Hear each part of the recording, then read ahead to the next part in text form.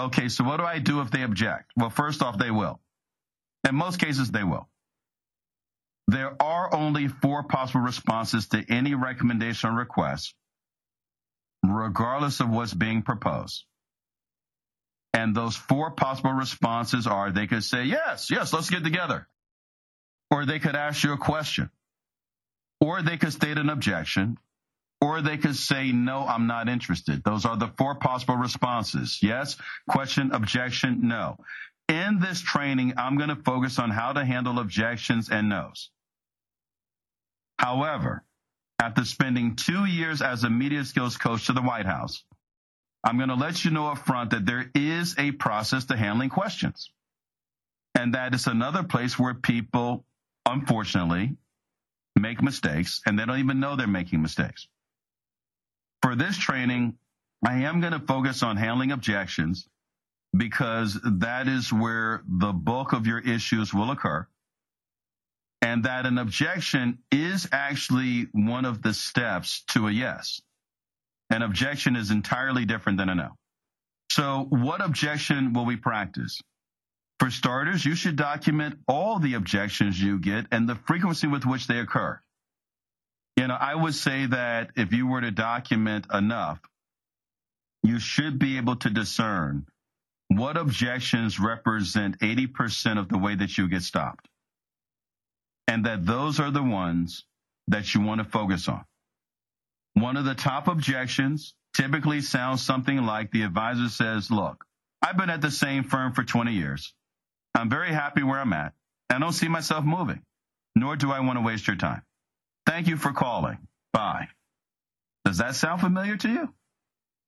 Have you been on the receiving end of that conversation? Let me ask, what do you say when someone says that to you? How would you respond? Rather than relate to this conversation as a passive experience, let me have you role play that with me now and say what you would normally say in response. I'll play the advisor. You'll play the person doing the recruiting, and I will leave you time to respond. You got through the gatekeeper. You got the advisor on the line. You gave them your initial presentation. The advisor is going to now give you the objection. I'd like you to see how you would respond. Look, I've been at the same firm for 20 years. I'm very happy where I'm at, and I don't see myself moving, nor do I want to waste your time. Thank you for calling. Okay, now's your turn. Respond.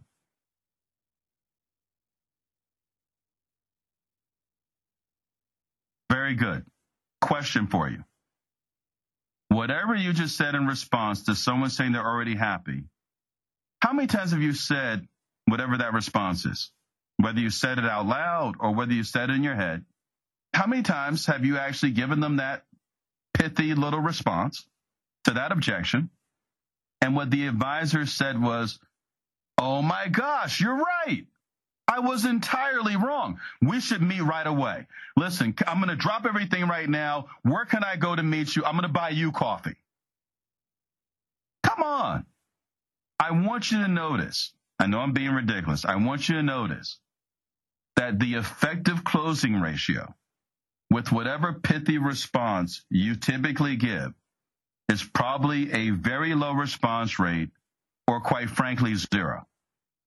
We need a more effective approach. Now, I would highly recommend that you read my white paper, which you can download from my website, on reframing the art of handling resistance and overcoming objections. It's not my intention to try and cover here all that's in the white paper because right now I need to focus on covering all of the basics, the fundamental blocking and tackling, but you'll find better details there. However, that being said, let me go over the process for handling objections. Let's try a new approach and at the same time examine the flaws in the old. What I will now demonstrate is a sequence that forms the pattern for how to most effectively handle any objection.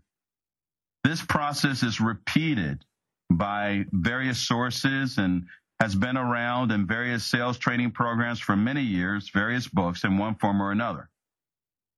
So no matter what the person says as their objection, your first step is to replay it, to actually replay the objection. What you typically do when someone gives you an objection is you try to counter it, right? Which is tantamount to telling them you're wrong. And you may even give them a great reason why they're wrong, but the reality is what you're basically saying is you're wrong.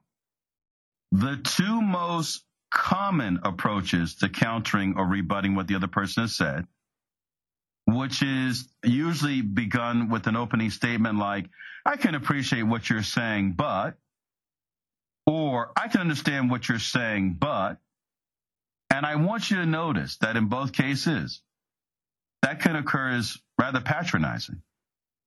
And in fact, if you look at it, the person's outright lying to you, right? They're saying, I can appreciate what you're saying, but, and then they go on to give you their argument.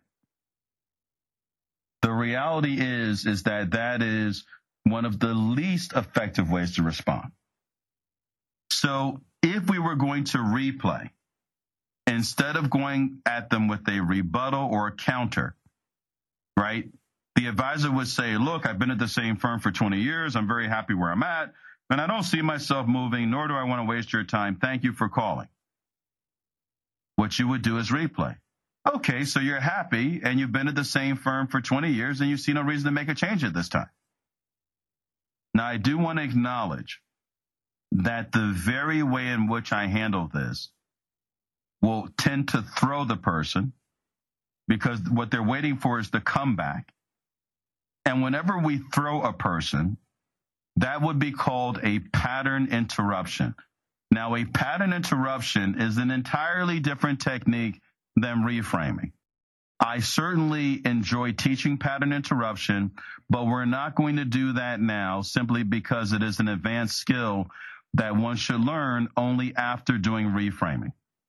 You should also notice that the person at the end is moving to hang up the phone or say bye, and that what you want to do is you want to interrupt that automatic response to get off the phone by immediately diving in and giving them your replay. I will honor what I said and stick to the basics, even though I enjoy teaching some more advanced skills, but the bread and butter of what we need to do can be accomplished through the basics.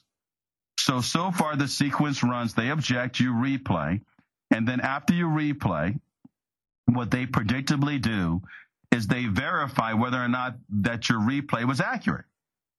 They will actually, whether or not they realize it, be engaging in dialogue. Specifically, what I mean when I say the person is going to verify, they're going to acknowledge whether or not what you said is accurate. So when you say to them, as your replay, okay, since you're happy and have been at the same firm for 20 years, you see no reason to make a change at this time. What they're going to say is one of three things. They're either going to say, yes, that's exactly what I said. Or they're going to say, no, you misunderstood me. That's not what I meant.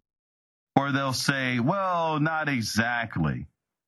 All of which means you didn't get it right. The bottom line is any no or not exactly requires that you ask for clarification. When they give you that clarification, you must replay again whatever they've clarified. The bottom line is we only move forward on agreement. After you replay, you get agreement. Now, what they don't necessarily appreciate is that you now have them in a dialogue, right? Separate from the value of the skills. The reality is that when you go to replay, people unconsciously want to listen to make sure that you understood them. They don't see that they're already in a conversation. Most people have an automatic no that shuts down 99% of the people who contact them. So there's no reason to develop any other habitual response beyond their initial no, because that handles most situations. What we want to do is get beyond the automatic response and have them arrive at a place where they're forced to have a genuine dialogue with us because they haven't pre-patterned how to handle the situation. The bottom line is most no's are without thought. They're utterly unconscious, and that what we want to do is have them give this real consideration. Your job is to get them in genuine dialogue with you, not perfunctory communication just to get rid of you. You know how when you go into a retail store and someone asks, do you need any help? What is your automatic response? No, I'm just looking. I don't know that you really think it through. I think it's just an automatic response. Now, the next step in our sequence involves acknowledgement. So what happens is they object, you replay. After you replay, they verify. After they verify, you acknowledge them, right? An individual usually experiences being invalidated when they give you an objection, or at the very least, they know that you object to their objection. What you're going to do is very different. You're going to acknowledge them. And the person says, look, I've been at the same firm for 20 years. I'm very happy where I'm at. I don't see myself moving, nor do I want to waste your time. Immediately you replay. So since you're happy and you've been at the same firm for 20 years, you see no reason to make a change at this time. What they say is, yeah, that's exactly what I'm saying. And what you say is, look, I want to thank you for being upfront with me. I want to thank you for being someone who clearly doesn't waste other people's time. All of that puts us in a position to reframe. A reframe is very different from a rebuttal. A reframe is how to get someone to change their minds, to shift that person's perspective. It occurs right after you've acknowledged them. So the acknowledgement runs straight into the reframe, and you will see in my white paper that there are 12 reframes, or specifically 12 ways we ask you to memorize to basically change a person's mind. Right? So for instance, you might say as a reframe, let me ask you a question. If you were me, what would you do to build a relationship with you? How would you go about that if you were me? If the person is reasonable, rational, they'll tell you. They might say, well, look, I get calls during the day. I really prefer to not discuss things like this during the business day. Maybe call me after hours. All right. Clearly, you didn't know that. But by asking them, and if you've actually acknowledged them and you've maintained rapport, they will tell you, they might give you an answer. Sometimes a person is being irrational, emotional, right? So you would still say, so you're not interested. I want to thank you for being upfront with me. You know what? Let's meet anyway. Now, that one can sound kind of weird because the person just told you that they're not interested. And what you're saying is, I want to thank you for being upfront with me. Let's meet anyway. That's called a Hail Mary. The bottom line is if the person is going to leave anyway, you might as well throw the ball. Right? So with the Hail Mary, what we're basically saying is you're right, but let's meet anyway. So you're happy, you're satisfied, everything's great, you're right. Let's meet anyway. Now, that is what you would use if someone was being emotional, irrational. Why would you try to reason with someone who's being irrational? Right? So you'll see that the reframes break into two broad categories. One category is for people who are being rational and logical. One category is for people who are being irrational and illogical.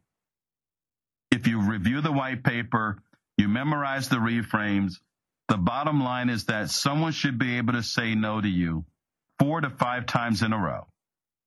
And you should always be able to come back with a unique reason for them to say yes.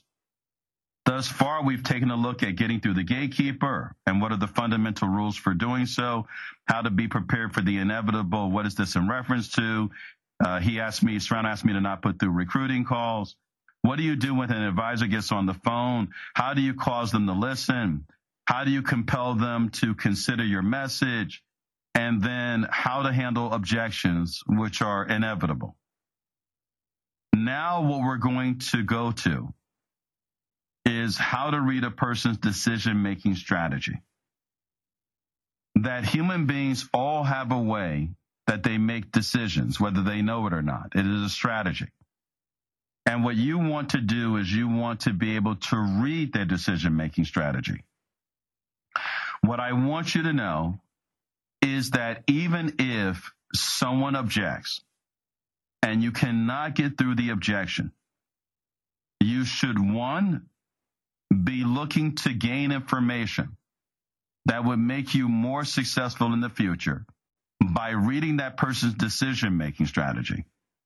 Number two, you should be collecting information that would allow you to touch them with a highly personalized drip campaign. Just because your overcoming of objections doesn't work doesn't remotely mean that the game is over. The game is never over until we say so.